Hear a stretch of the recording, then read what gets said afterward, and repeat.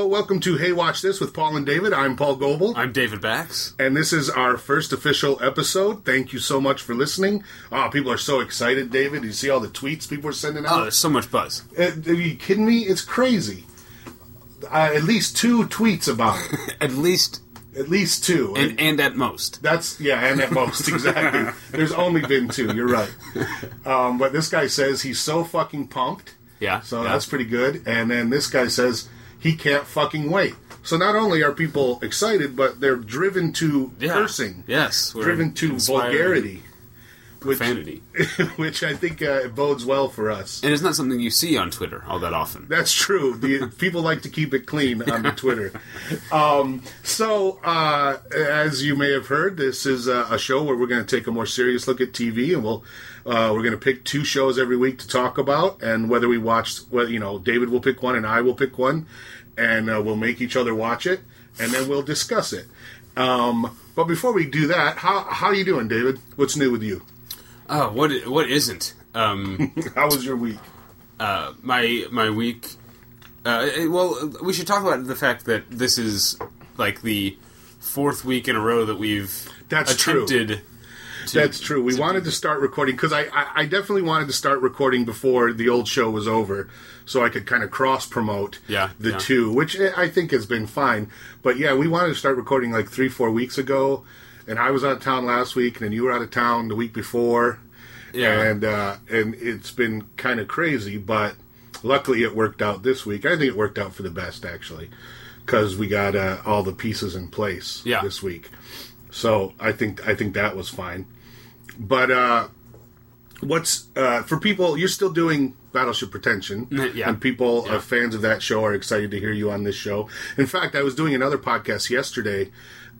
With these guys I met in Portland, part of the Fun Employment Radio Network, and I said I was going to be doing it, and they said, "Who's the David of Paul and David?" I said, "Oh, David Bax from Battleship Pretension," and they went, "Oh yeah, we listen to that show." Oh, cool. So you're famous all up and down the coast, sure. of America. So people were excited about that, but this week for me was really boring. I spent the whole week recovering from the Bridgetown Comedy Festival, and we just did the last show of the Paul Goebel Show up there, and that was a lot of fun. If you haven't listened to it, please do. And so I've been kind of, I'm an old man, so I'm sore. I'm still sore from just standing around. That was too much. It was too much for me. Too much standing. What about you? Did you get your drink on?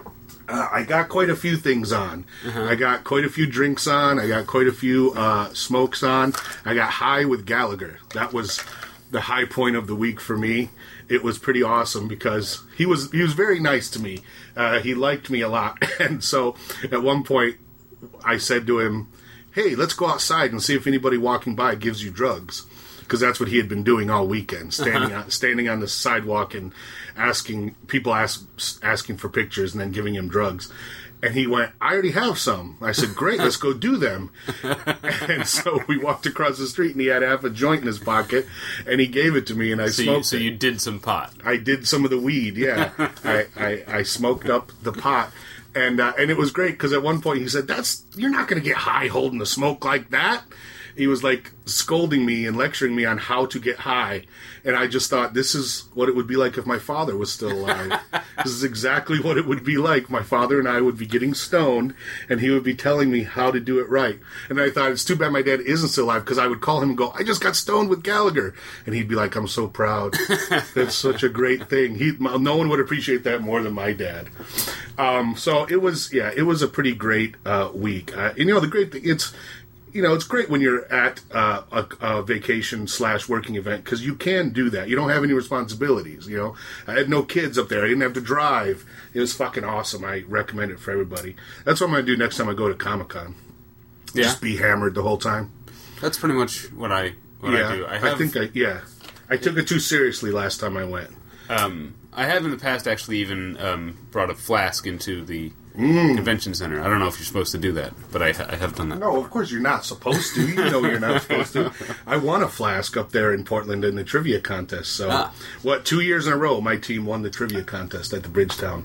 So, yeah, that's a good call. Bring a flask in and you can drink whatever you want. Yeah. That's a good call. I'm going to give people the impression that I'm a total lush, but I'm actually a bit hungover today because my lovely girlfriend Natalie and I had a great date night last night. Oh, really? We went to this newish restaurant downtown called Bar Ama, which was really good. What is that? AMA? Yeah, with an accent over the second A. It's sort of it's like an upscale take on Tex-Mex. So it's like going to Chevy's but having fancy version. Yeah, it's like a fancy Chevy's. Okay, I like Tex-Mex food. And then we, on a whim, drove up to Los Feliz and went to the Dresden and saw Marty and Elaine play, of course, which is always a blast. I haven't done that in a long time. Gosh, I haven't seen them in over 10 years. That's awesome. Yeah, remember when they got another guy singing too, though. I can't believe they're still doing it. Mm-hmm. That's insane. Did you ever used to watch the old Tom Snyder show when he had his talk show after Letterman? Maybe here and there. But he would talk about Elaine every once in a while because I don't know if she still is, but she was a grocery clerk where he shopped, at the little store where he shopped in his neighborhood. And one of his last shows, he had Marty and Elaine on doing a Christmas song. It's fucking great. Like, he was good friends with them, of course. For those who don't know, people not in Los Angeles, if you've seen Swingers, that's where I first saw Marty and Elaine, because they are themselves in that movie. Right.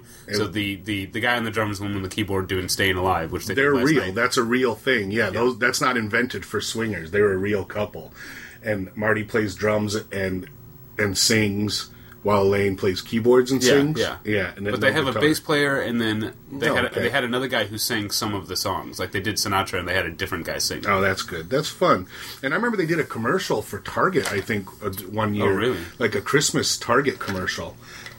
They're pretty awesome. That's something you can do when you're in town. Go see Marty and Elaine. Yeah. All right, well, let's talk about television.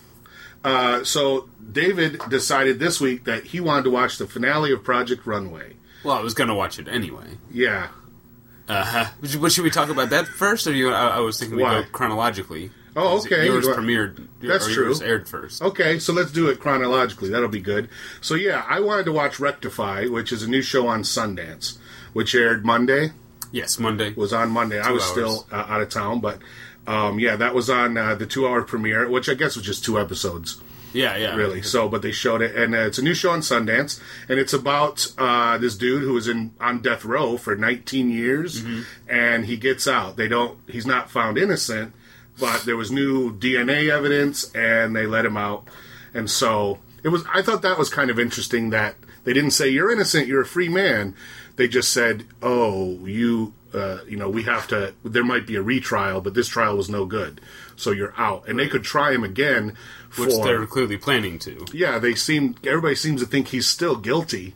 Just, like, I guess the deal was there was other stuff they didn't say. Like, they didn't say that he raped her or attacked her. They just said he killed her.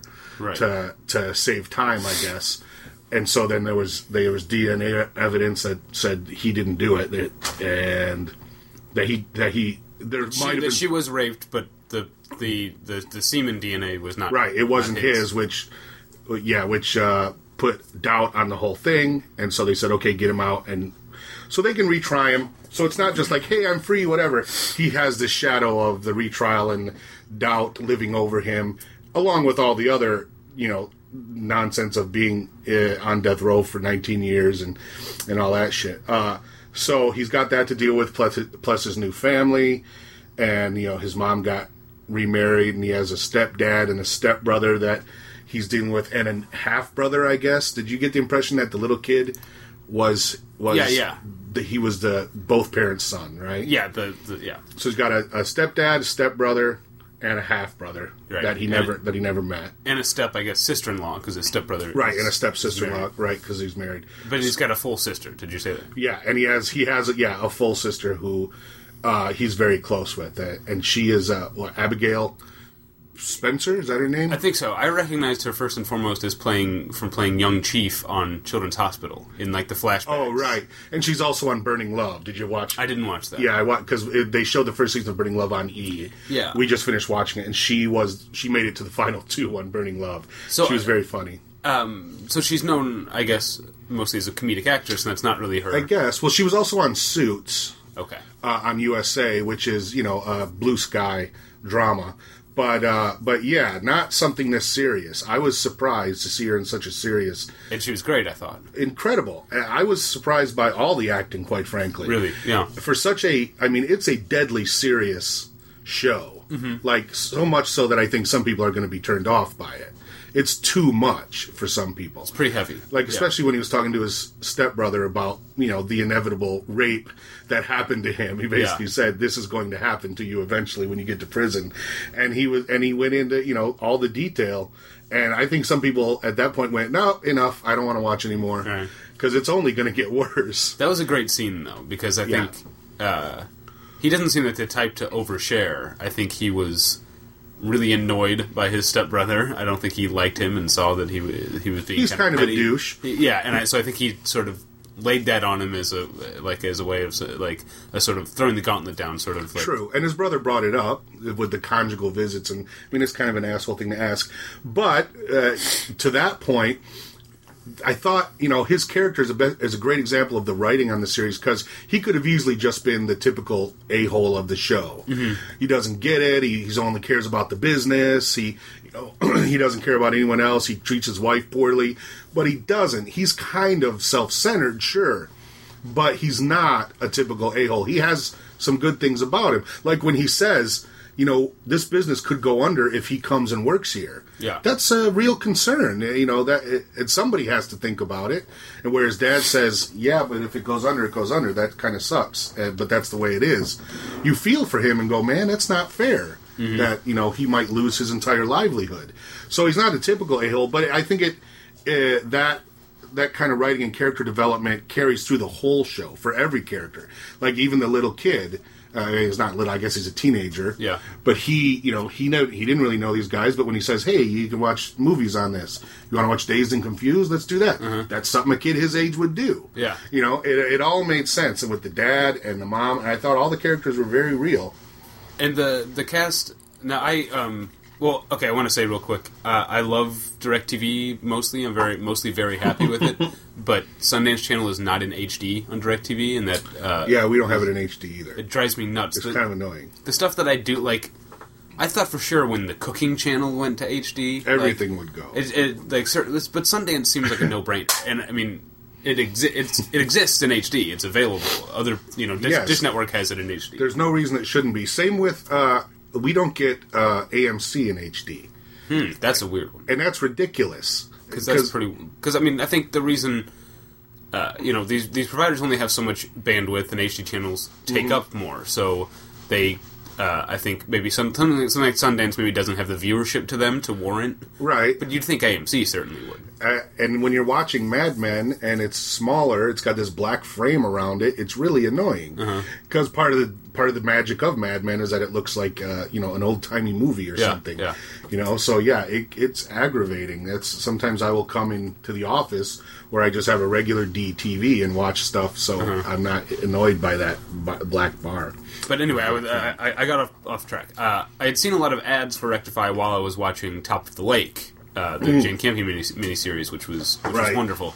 And so I recognized Abigail Spencer, and I saw Michael O'Neill, who played, I guess he's the state senator in this, who was having an affair with the waitress. Oh, right. He was on Take This Waltz.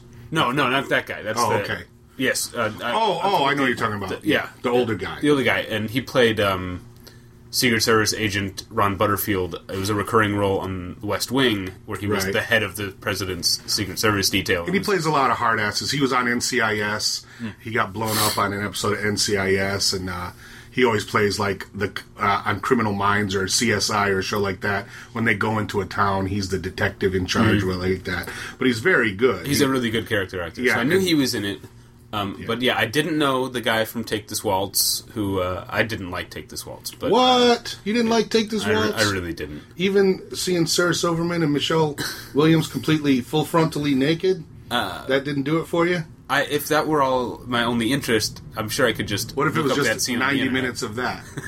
Would you be into it if it was just 90 minutes? I feel like that. I no longer have that. Because there's.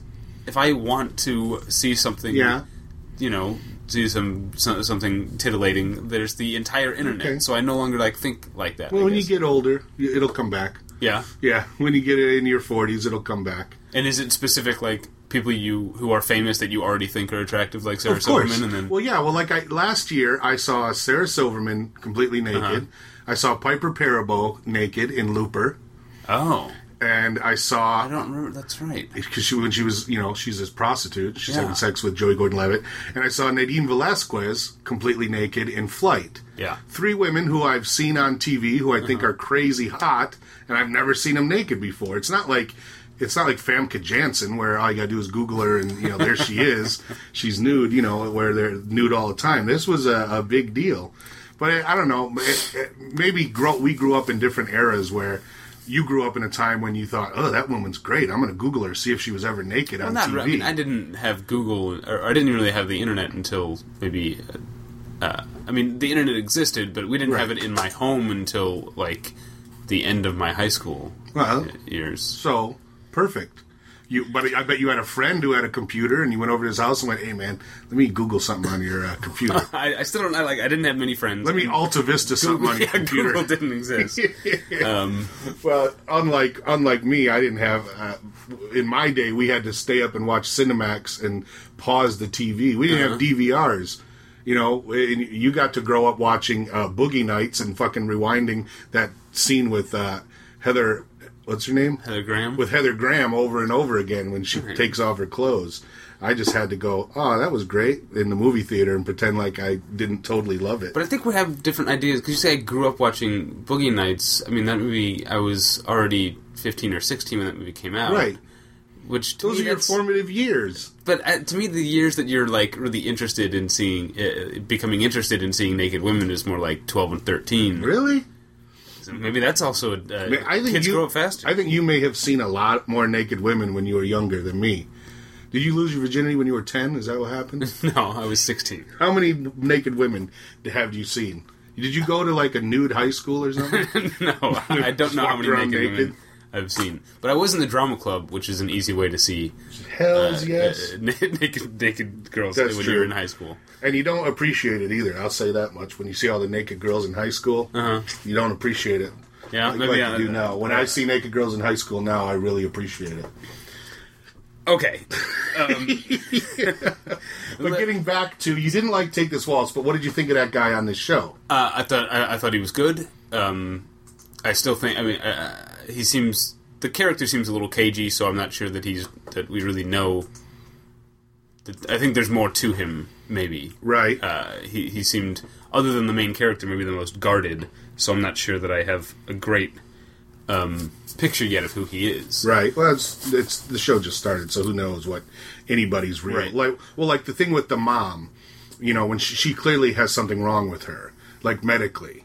When, the stepson came in and she had left all the groceries on the counter and was lying in bed holding her purse. That's not normal. It may be something as easy as she's taking these anti-anxiety drugs and they make her real sleepy and loopy. And it could be something as easy as that. But there's clearly something going on that we will eventually find out about. Yeah. But that leads me to the other thing I really liked about the show is that not everything is laid out for you so simply. Case in point, Abigail Spencer and the DA, you got the impression they were very close when the show started. Mm-hmm. And then when she goes to see him in the hotel room, they're having this conversation. It's a very serious conversation. But then she goes to the bathroom and pees with the door open. And you say to yourself, okay, clearly they've been having sex. Yeah. Because that's unless you're related to somebody, that's the only way you pee in front of them is if you've been having sex for a while. Yeah. And then they say, hey, let's go ahead and have sex. She's very excited, and he's like, no, and they lay it out. No, we can't do this anymore. And it seemed very natural. It wasn't like the whole here's the backstory of these guys. And they did that a lot I felt they did that with a lot of characters, just to let you know here's their deal. And like you said, the senator, the guy who's now the senator, when he's banging that waitress. Yeah. You got to learn his whole story right then and there. Uh-huh. You knew exactly what was up with him. and I liked that. I thought it was really well written. It seemed to me, honestly, after saying, wow, this is good, my second thought was, can they continue this throughout the series? Because it seems like something they do in a miniseries, or a movie. And I don't know that, because there's going to be more characters introduced. Yeah. Well, these, speaking of backstory, these flashbacks to, I'm already forgetting the main character's name, but to his time in prison. Right. Are really fascinating. And especially, I know obviously Sundance isn't a broadcast network, but, and this doesn't even have necessarily to do with that superficial content, but the guy in the cell next to him masturbating and then talking about the fact that he's masturbating to the person he murdered and the reason he's on death row, like that was some heavy shit. Like that's not something you see on TV very often. No, it's and that's one of the great things about cable TV and Sundance and channels like that they can get away with shit like that, and they give people, they give the license to the creators. But yeah, I think it's just the show is brutal. There's a lot of brutal shit about it, or in the fact that kid blew his head off. Yeah, that we don't know anything about those guys other than they were involved somehow. And he was clearly troubled in the first scene. The very next scene is him shooting himself in the head. Yeah. It's like, what the fuck was he doing there? Because, they very clearly gave us the idea that those two people who had the conversation, him and the other guy, are people who potentially could have been the real murderers. Right. But they were involved somehow. But it seemed like they weren't. But they knew something. They knew who was. Because he says to the guy, did you do it or whatever, which would make you think, well, he clearly didn't. He didn't. Otherwise, he wouldn't have asked that. I guess when he killed himself, I wondered maybe he did. Maybe he is the real killer. Maybe. Yeah, that's possible. But again, we're never going to know. And it's also possible that the lead character is actually the real killer. We don't know much about him. But before we get to him, though, I want to talk about one more cast member. We called her the step-sister-in-law, and her name is Adelaide Clemens. Yes, she plays Tawny. Yeah, and she is British, and was recently... I recently saw her in the HBO miniseries Parade's End with Benedict Cumberbatch. Cumberbatch, sure. And she was really great in that, and I thought she was really great here. She didn't have much to do for, I'd say, the first episode, but she has a really big scene, probably my favorite scene, in the second episode when she talks to him out in the backyard. And from what I've read, she becomes his confidant, basically. They get really, really close. Like, she's the one person he can open up to. Yeah. And again, that made perfect sense to me because they started talking about the weather. Very, simple surface conversation. But she was really sharing her true feelings about the weather, saying, I actually like it when it rains on a warm day because of the smell, and because when it thunders, it makes me think of God, but not necessarily in a religious way. And those were her true feelings, but it wasn't heavy, and and there was no judgments. That's the other thing, is everyone who talks to him has some kind of opinion or judgment, and she had no judgments, and so he immediately opened up to her, and it also addressed, like, the fact that he is having so much trouble acclimating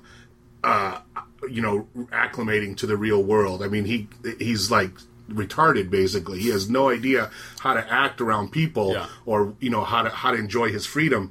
And she just said the simple thing she said about the weather. He was like, oh, yeah, that's a good idea. Next time it thunders, I'll listen to it and think about that. Because he hadn't even heard thunder in 19 years. Yeah. I mean, that's fucking crazy. Yeah. Right? Well, let's put a pin in that, because I want to talk about... I think Adelaide Clemens is great. I also think the show is doing a good job of something that you don't normally see done well in movies and TV.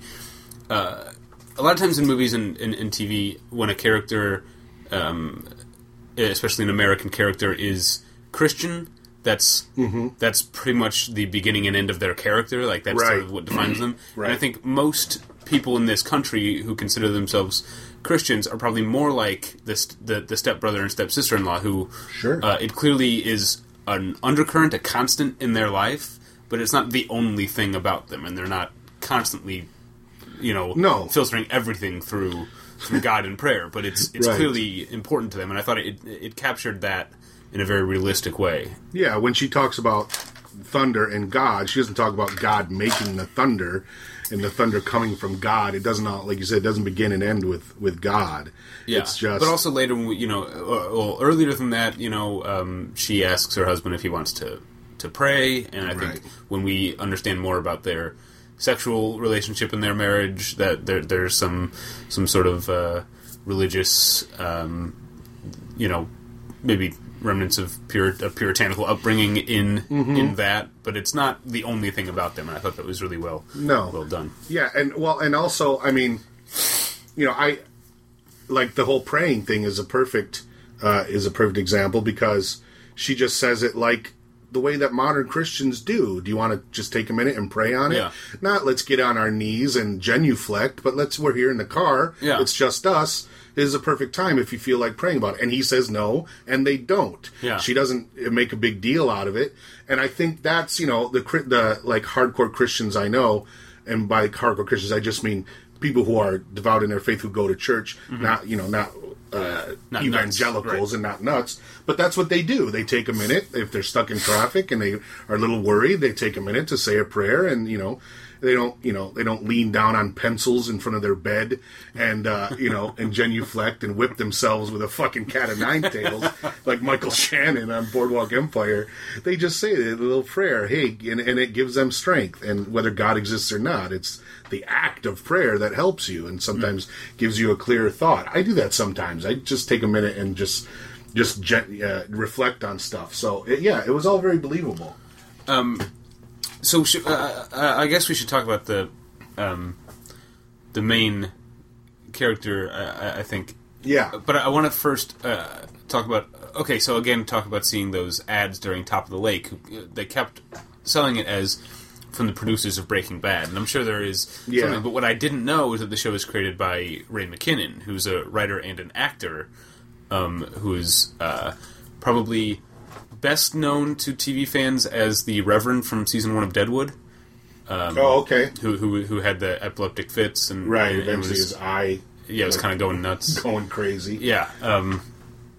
And he's a really good actor, but has also written and I think maybe directed some films, and I think he actually I want to say he actually has an Oscar for best live action short. Oh, that's cool. I guess the guy who plays Ted Sr. is Bruce McKinnon.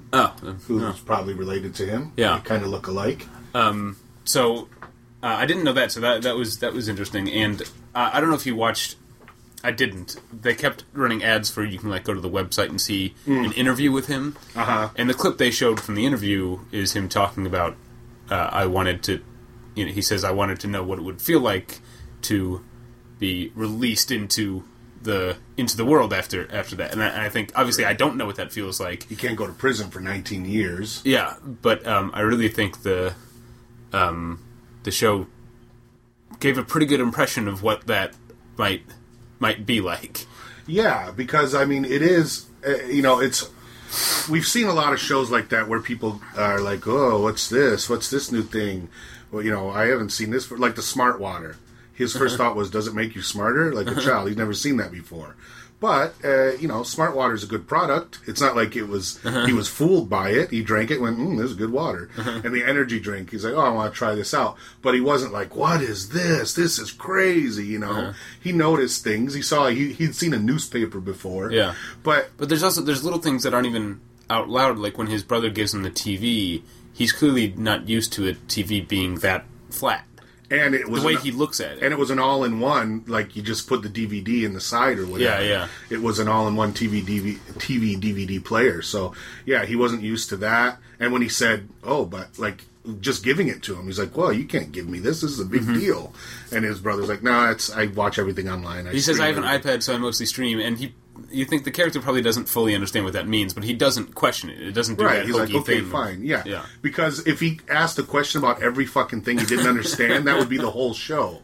What does that mean? I don't understand. Then I think the best example of that was the video store. When they're driving around in town, and he says, "What's that video store?" And she goes, "Well, it opened in this time, and it closed in this time." Right, it closed 2 which years he ago. missed that whole thing. He missed the whole video rental business booming and then falling, which put it totally into perspective as far as I was concerned. Yeah. And we were watching, and Brooke said, why he should be listening to Nirvana and stuff, like music that was big when he went into jail. And I said, yeah, he should be. Unfortunately, he hasn't listened to music for 19 years, and he doesn't even know how to do that anymore. He doesn't even know what's up with music. Like, where do I find the music I like? Is it still popular? Is radio still a thing? I haven't listened to radio in years, you know what I mean? Yeah. And so it's like, would that even still be a thing? Or what stations? Do my stations still exist? So he's fucking... I mean, obviously it'll get easier and easier, at least hopefully, because I don't want to see that every week. Well, are we assuming that it's 20... If we're assuming it's 2013 on the show, like it is here, then that means he went to prison in 94? Yeah. Okay. About that, yeah. So, yeah, right? And he seems a little younger than me. So, because they said because obviously he had to be an adult to be put on death row. Yeah, well, but his sister says he spent more than half his life in prison, so he can't be any older than, I'm trying to do the math here, 37? Yeah, that's about right. Okay. If he's a little younger than me, that's about right. Okay. So he was probably 18, because they talk about this happened to him in high school or around high school. So he probably just turned 18, and this happened, and he was an adult, and then he went away. And that's a big deal, too. You spend, as soon as you become an adult, you go to prison. He never had his own place. He never had a job. He probably worked in the hardware store, the auto parts store, a little bit, but it wasn't really so much a job as it was working with his dad and his family. So, all that shit happened, and he got shipped away. So he never really had an adult life. And now he has to get used to that. Yeah, I think I'll be curious if I keep watching it. I haven't decided if I'm going to or not. But if I keep watching it, I'll be curious to see if the flashbacks go back to his earlier days in prison, or if they even show him before. Because I wonder, because he seems, coming out of prison, he seems very sort of like this mellow person. He seems very smart. He clearly read a lot. He talks about how much he read, and they have references to Somerset Maugham and stuff. And he's clearly, and just the way he describes things, he's got a very literate mind. Right. I'll be interested to see if that's something that developed in prison, what he was like, because what I kept thinking is that, like, he may or may not have done this thing, but he was probably the kind of kid that people thought would have done that thing. And he doesn't seem like that kind of person now, so I'll be interested in seeing if those flashbacks go... Yeah, was he an a-hole? Was he violent? What kind of... And that'll be probably the best testament to his acting ability. If they show him in flashbacks, he's got to be a completely different person than he is now. And will that be believable? Or will it just be a put-on? Because the way he acts now, he's right on the line of believability.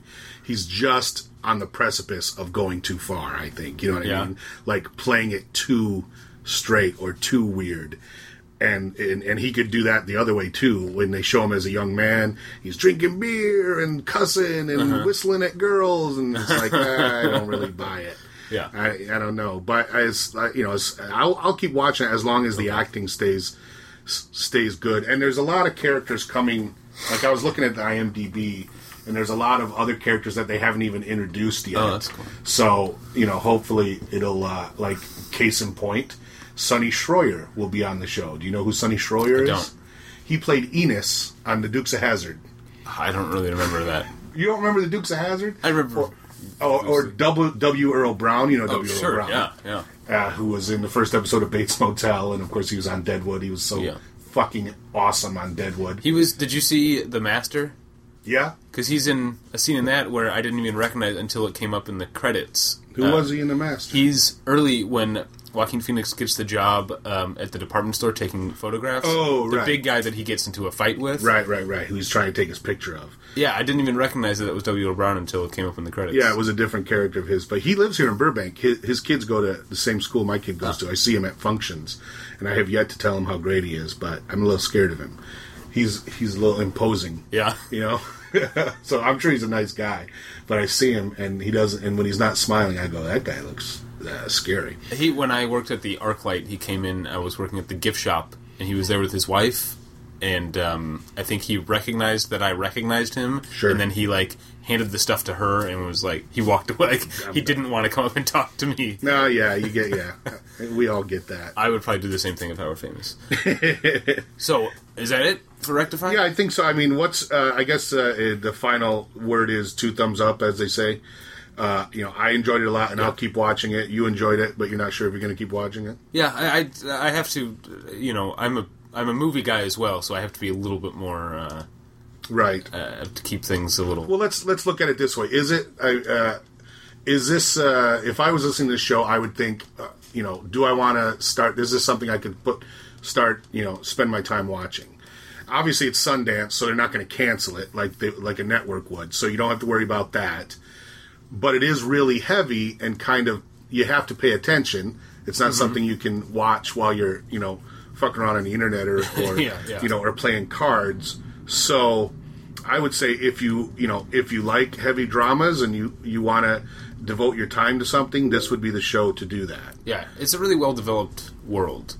Yes. And I think so that makes it an intriguing place to spend time. So I could definitely see spending an hour a week watching that. Yeah, but it is a time-consuming... It's not an easy watch. It is a time-consuming thing. So all right, well, that's the final thing. Let's move on then to the other 2 hours. Well, before we do that, let's do, as I said, Sonny Schroyer will be on Rectify. He played Enos. And one thing I enjoyed doing on my old show, on the Paul Goebel show, was the trivia question, and fans seemed to enjoy it. But I thought what we do on this show is 1 week I would come up with a trivia question to try to stump David, and if he couldn't answer it, the rest of the world could give it a shot, and we still would give away prizes. And then the next week, David would try to stump me, which, will not happen. Right. So, this week, the trivia question is about Sonny Schroyer. Like I mentioned, he played Enos on the Dukes of Hazzard. And this is... I know you're not going to get this, but the first episode of Enos, the pilot, was actually an episode of Dukes of Hazzard, they do. Backdoor pilot. Backdoor pilot. So the first actual episode, from what I understand, the first actual episode of Enos, he's already in his new job, in his new city, and it's called, A Visit from Uncle Jesse, or something like that. Uncle Jesse Visits, where Denver Pyle comes to visit him. But there was also a major movie star who visits. She wasn't a movie star at the time, but she became a major movie star eventually, and she was also in that episode.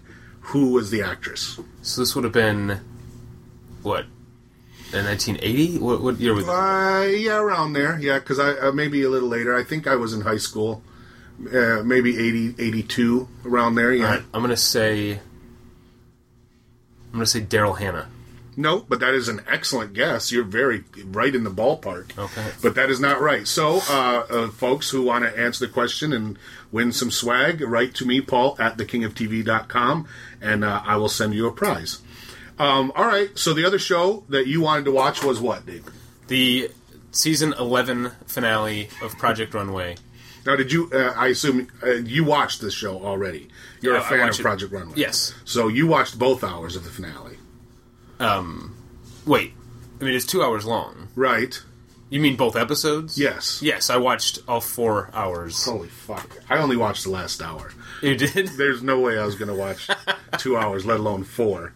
I don't watch Project Runway. I did the first season. I think I watched the first season when Austin Scarlett was the guy. Yeah, he was on it, but he's not the one who won. Was it Jay somebody? Jay yeah. won. Yeah, I watched the first season, and I enjoyed it, but I thought, I don't enjoy it enough to watch it over and over. And it's become a different show in a lot of ways. That's what I understand. But it was interesting watching it, having not watched it for so long, seeing Tim Gunn has now become a huge celebrity. Almost, he's not even Tim Gunn anymore. He's quote unquote Tim Gunn. Yeah. When there was one point in the final episode where he said, "In all my years of doing Project Runway, I have never seen anything like this." Yeah. And I thought, is that real? Or is that something he's just saying? I think he's a really genuine person. You do? Yeah, I think he because I enjoy him. I think he's funny as hell when I see him on talk shows and stuff. I think he's great. Do you remember? He's not a very good actor. I don't know if you remember when he was on How I Met Your Mother, where he played Barney's tailor.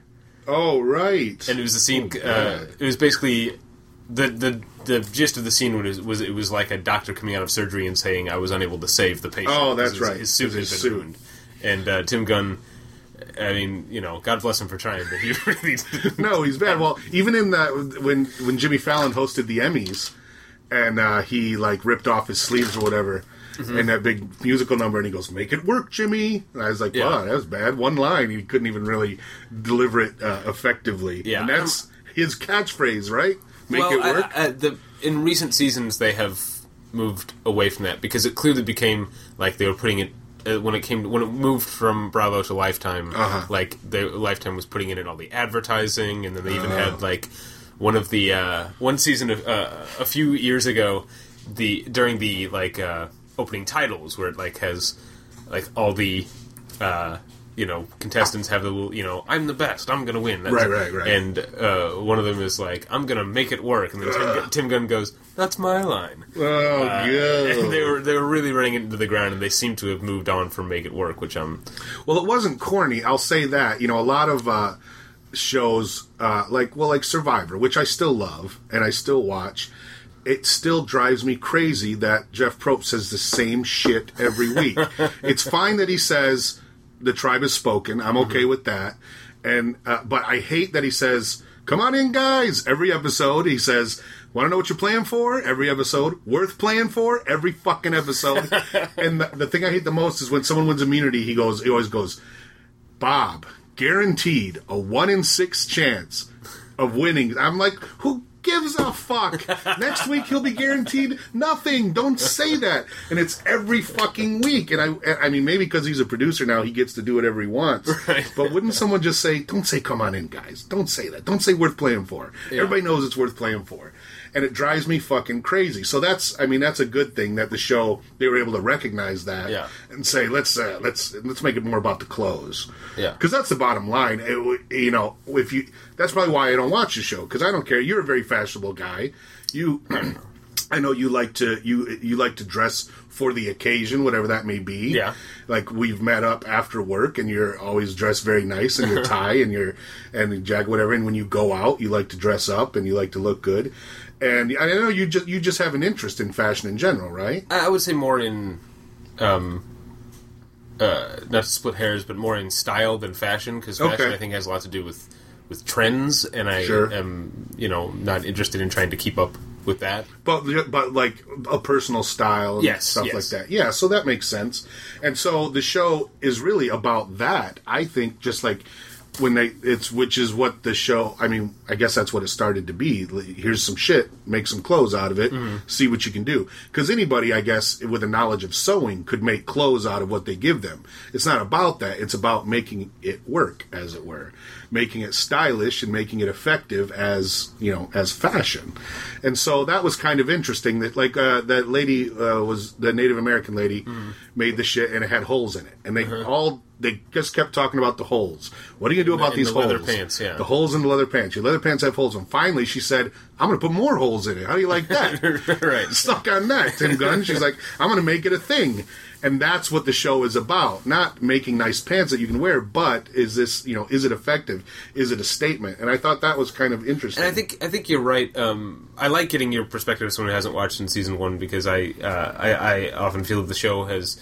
Because, the last 3 episodes of this season were all 2 hours long, which is too long. But the standard episode now is 90 minutes. Oh my God. Which is... And do you think that people watch it enough to warrant that? Is it that popular?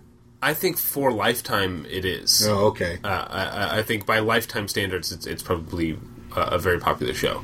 Yeah. But the show is too long, and it has focused too much on the sort of personal drama, of the characters for a while. But I think, there was definitely a time. Late in the Bravo seasons, and especially early in the Lifetime seasons, when if it weren't a thing that I did with my girlfriend every week that we had fun like doing and making fun of, I would have quit watching the show. Okay, it definitely had a valley where it was really bad. Wow. I think it's come back. It's still too long, but I think it has come back to. Like I said, them abandoning the Make It Work thing. The past couple seasons have been very enjoyable. I still think it's too long, and it's too much about the, bitchiness and stuff, and not. Right. But I think in the finale they focus on the clothes. Well, that's the other thing is like these last 3 contestants seemed very nice people. They were helpful. Well, they are. And at least in the end, and they seemed more focused on themselves. And then, like, the chick who won, she was kind of like, he's never going to get it done. She was a little catty, like, talking behind his back. Yeah, she's definitely a gossip, but she was right. It wasn't when it came down to it, she clearly cared for these people. Right. And it wasn't like she was talking shit. It was more like she was concerned. He's not going to get his shit done. And she was right. You know, when he's sewing them when they're in line. You know, to go out on the last fucking minute. Yeah. And then he ended up being the first guy to go. He came in third place because he just didn't have his shit together. And I thought that was good. It was, you know, unlike the fucking Celebrity Apprentice or some bullshit reality show like that, where they're just manipulating everybody. They're keeping Omarosa on forever because everybody loves to watch her. This really is a true competition, and it's a test of skill and talent. So I'll say that was fine. I think, as much as it is a good competition, I do think maybe subconsciously. All right, early in this season, maybe the second episode, I sort of decided, well, I'm not going to pay any attention to Patricia, the Native American, because my knowledge of the series made me think she's not going to last very long. Right. She just reminded me of other designers. She's older. She's a little boring. And she's only there for color or whatever. So but I think the fact that the novelty of her being Native American, but I also think, and they even talked about it in the deliberation in the final episode. I don't know if you remember the idea that I can't remember which one of them said, "Are we maybe so impressed with her ability to create fabrics and do this stuff that we're overlooking the fact that she doesn't make clothes very well." Right. Like the sort of silhouettes that she comes up with, to use a word that gets used on Project Runway a lot, are not the most flattering or appealing. And I really did. There are a number of times, because she was in the bottom, like came down to the bottom two a lot, and they kept not eliminating her, and it was sort of annoying me because I don't think she. I don't think she deserved to be. Her stuff was not great. I mean, not that I'm an expert, but I wasn't impressed really by her stuff. I was more impressed by the guy who came in third. Really? See, I think of the three people who made it to the final, I think they picked the right winner. Oh, I agree with that. She, just in the one episode I watched, it was clear she had her shit together, just wearing that fascinator in that last episode. I was like, nice fascinator, lady. Yeah. You got your shit together. No, just see, it was, I thought it was fine who they picked and everything, but just... My only problem, honestly, was fucking 4 hours? Really? You expect me to watch 4 hours of this?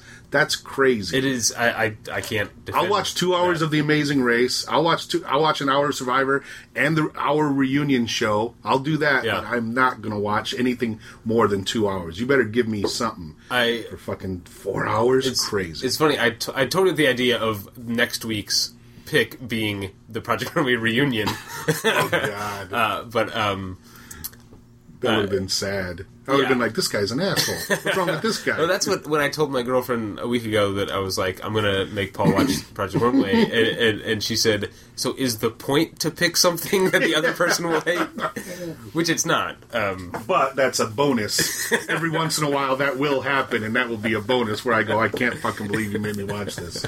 Well, speaking of your girlfriend, I've known you for about as long as this show's been on. So you've had probably 3 different girlfriends since this show's been on.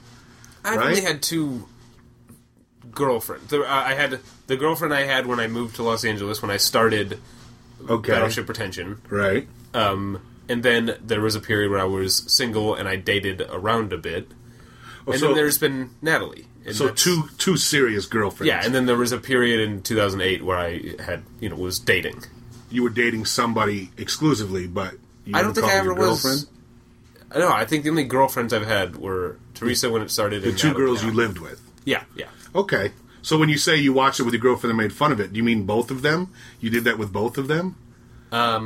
Yeah, actually. Really? Yeah. Oh, how nice. How nice it is that you have 2 girlfriends who like the same shows you do. Well, it was actually my ex-girlfriend who got me into the show in the first season. That's funny. Not me so much. The 2 ladies that I lived with, very different tastes. Oh, well, my ex-girlfriend, my current girlfriend, in 98% of ways could not be more dissimilar. Oh, that's funny. But yeah, they liked Project Runway. Well, so that's part of the 2%. All right. Well, now that this is over, what reality show are you looking forward to? The only reality shows I watch are this and Amazing Race. Really? Yeah. Which is heating up. They're almost done now. What, they have 4 or 5 teams left? Yeah, and it's been pretty good this season. Yeah, well, I like that there's I like that there are teams that I like in the on the show still, such as the hockey players and the roller derby. And and even the two like who are supposed to be the villains of the show, they're not that bad. They're okay. Yeah. He's kind of a dick. I don't even. I think she's meaner. Really? I think he's a little dim, and I think he's just a nice guy, but I don't think he's that bright. Well, he's even said she's the smarter of the two of but us. I think maybe she, by being the smarter, has maybe convinced herself that she's smarter than she is. That's possible. And I think she gets a little snobbish about it. We've met couples like that where, like, the two, when you meet a couple, clearly one of them is not very bright. And so, the other one goes, well, I'm smarter than him, so I'm fucking genius. And what you want to say is, just because you're smarter than your boyfriend doesn't mean you're smart, sweetheart. He's a fucking idiot. And you look at them and, like the one guy has to almost be told what to do. Go pick that up. Go get that thing. Come back over here. Just because you're smarter than him doesn't mean you're a genius. But also, she doesn't run her trap constantly like he does. Yeah. I mean, he's showing how dumb he is because he won't shut the fuck up. But as far as villains go, they're not the worst. We've seen 100 worse villains. I wouldn't call him a villain, but I don't think I've ever disliked a contestant on The Amazing Race as quickly as Joey from the YouTube star team. God, there's him and his little friend. They're fucking terrible. If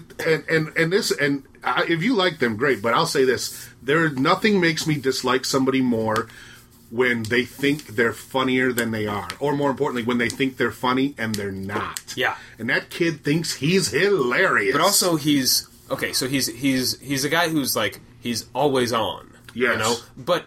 If he were funny and always on, it would be great. Okay. If he was Steve Martin, let's bring it. Yeah. I can't wait to see Steve Martin hang out with him all day.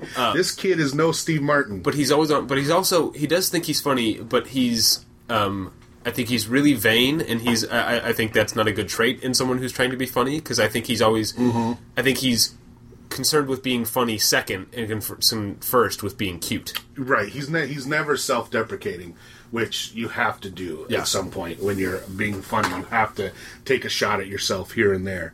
And even when he was, that scorpion thing, I was like, this is a perfect example to show what an idiot you are. Play it up. Everyone's scared of scorpions. No one's going to blame you for being an idiot around a scorpion, but even then, all he did was just like squirm and sort of pose and posture. Yeah, right? And it was the other guy, the other villain guy, who was actually cool about the scorpions. He was like, I cannot believe... And when he opened his mouth and then immediately closed it because he didn't want a scorpion to get in there. I thought that's exactly what I would do. I'd be like, holy shit, a scorpion's going to climb in my mouth. He was very real with that. So, getting off on The Amazing Race. It's pretty funny this season. But is there something obviously this Project Runway took a lot of your fucking time up. Are you glad now that you're freed up, or is it like good because I got to start watching this show now? No, well, because like I almost have like two sets of like blocks of time. I have the TV I watch alone, the TV I watch with my girlfriend. Okay, and I'd say I watch no matter what's on, I watch a certain amount of TV with my girlfriend every week. So this is now 2 hours. We've been rewatching Buffy. So this probably means that this will be 2 more Buffy episodes a week. Oh, okay. That's a good idea. Yeah. I wish I had time to go back and watch old shit. My kids do that constantly. They do you watch Raising Hope? No. Because they did a My Name is Earl reunion. Like, they brought back everybody. Yeah. And she didn't get it. She was like, I don't know who these characters are. And they're making a lot of references to Raising Hope. And I had to explain it all to her.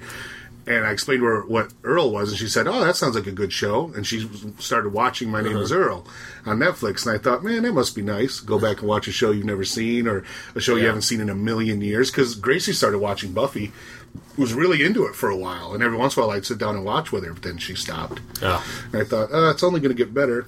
But yeah, Cheers was a show that I had seen in reruns and was familiar with a lot of episodes, but I just made the decision, because it's all on Netflix, to watch every episode in order. Yeah. It took me a year. Yeah. I knew a couple of people who did that. And that's a good thing. Whereas older shows, like when I was a kid, you can't really do that because they're not as good, or there weren't as many episodes, or they're just not around. It's like, I don't know, you want to watch every episode of Gunsmoke? Good luck. You'll see them every one here and there, but you're not going to see them in order. That's for fucking sure. Yeah. All right. Well, those were the 2 shows we wanted to discuss this week. We hope you enjoyed that. Is there anything else we want to talk about before we wrap it up? This was a perfect timed show. Yeah, I don't know. I know lots of podcasts like to ask people to leave them positive reviews on iTunes. Please do. Obviously, we've just started, so any kind of positive reviews you can leave us on iTunes or anywhere. We will appreciate that, and tell your friends to listen to it. In the meantime, you can always listen to David's other podcasts, Battleship Pretension, and then occasionally I'll still probably do a Previously On, and if you want to follow us on Twitter, I am still at Paul Goebel Show. I'm at The Pretension. At The Pretension, so we still will be doing that, and you can be our friends on the Facebook. Are you on the Facebook? Not really, but no? Yeah. I'm on Twitter. That's my social that's network. your thing. And but you can still contact us, and you can still go to the Battleship Pretension website, and see what's going on there, and all kinds of stuff. And I'll post. I'll be posting episodes of this show on my website, The King of TV, so you can listen to it there as well as on iTunes and other places. I was trying to think. There was something else coming up that I want to talk about, but I guess it wasn't important. Who gives a fuck? Right? Next week we'll be discussing Hannibal, which is not because it's a specifically special episode of Hannibal, but just as an excuse to talk about the series so far, I think. And it's it's important because it seems to be doing well. It's a good show, and it seems to be doing well, which is odd in this day and age that a show picks up so much steam late in the season. So we'll talk about all that, and we'll also be discussing the new sitcom Family Tools, which I believe is on ABC. So we'll talk about that, another show that's premiering this week. So come back and listen to us next week when we talk about that. Anything else? That's it. Okay, so until next week, I am Paul Goebel. I'm David Bax. And if there's nothing to watch on TV, watch this. Making